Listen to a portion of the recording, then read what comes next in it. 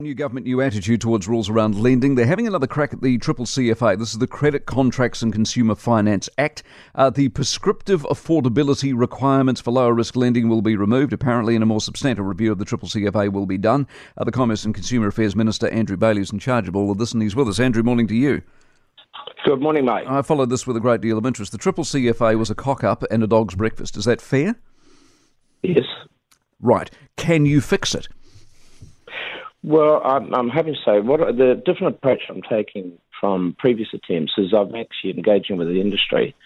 So there's two issues to what I'm trying to address. One is that we want to make sure that vulnerable New Zealanders don't get preyed upon by high-cost lenders, and that's an important consideration. But where we've ended up now with the rule changes is a lot of people who should be able to get credit, don't get credit now, don't get money. So, for instance, banks tell us that between 6 and 7% of mortgage applicants who would have previously got money now can't get money, and that's the worst thing. And I think the biggest issue is short-term small loans. That's where, because of the high cost of processing a loan now, because of the CCCFA requirements, small institutions, co-ops, whatever, now find it very expensive to actually process a small loan. And therefore, if the car breaks down, $600, where do I go and get $600 from? And what we're doing is forcing people to go and talk to unregulated people to get that money. So where you and Labour were probably on the same page, you would argue previously there was an issue to be addressed. You needed to close down or hinder the loan shark type operators. Is that fair? Yeah, and I was very supportive, even when I was on the Select Committee, to address this. But what happened is that the government then went away and did regulations, and the minister and I think officials, whatever, dreamed up these regulations and then imposed in the legislation penalties on CEOs, saying if you make this up, you're personally liable for $250,000. Yeah. And then the Comcom went round and told everyone you're going to be sued. So what happened then is everyone, including very reputable organisations, all went, I could be ultra-conservative, and then naturally closed down a lot of sort of marginal, if you can put it, marginal or small-cost lending, or even to someone who they thought was a marginal case, they now don't get credit. And exactly. That's the issue we've got. You mentioned the Comcom. You're switching it to the FMA. I don't want to sort of frazzle people's minds at this hour of the morning. What are the FMA going to do that the Comcom couldn't?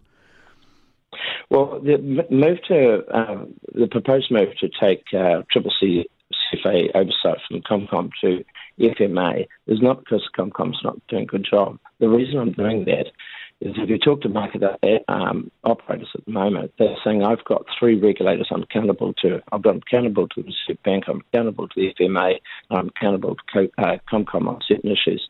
What I announced yesterday, a more strategic issue, is I want people to have two regulators, one a prudential, which is about banking capital and stuff, with the Reserve Bank, and all conduct to be undertaken by the FMA. And that's what they call technically Twin Peaks model. That was the original intent. And we've ended up with a very messy model, partly because what the government decided to do is give responsibility of CCCFA to Comcom. Yeah. In really simple terms at the end of it, once you flush this thing through, I'm not going to go get a loan and they're going to go, look, Mike, you had far too many coffees last week and we can't trust you, therefore we're not going to give you a loan. That's all done.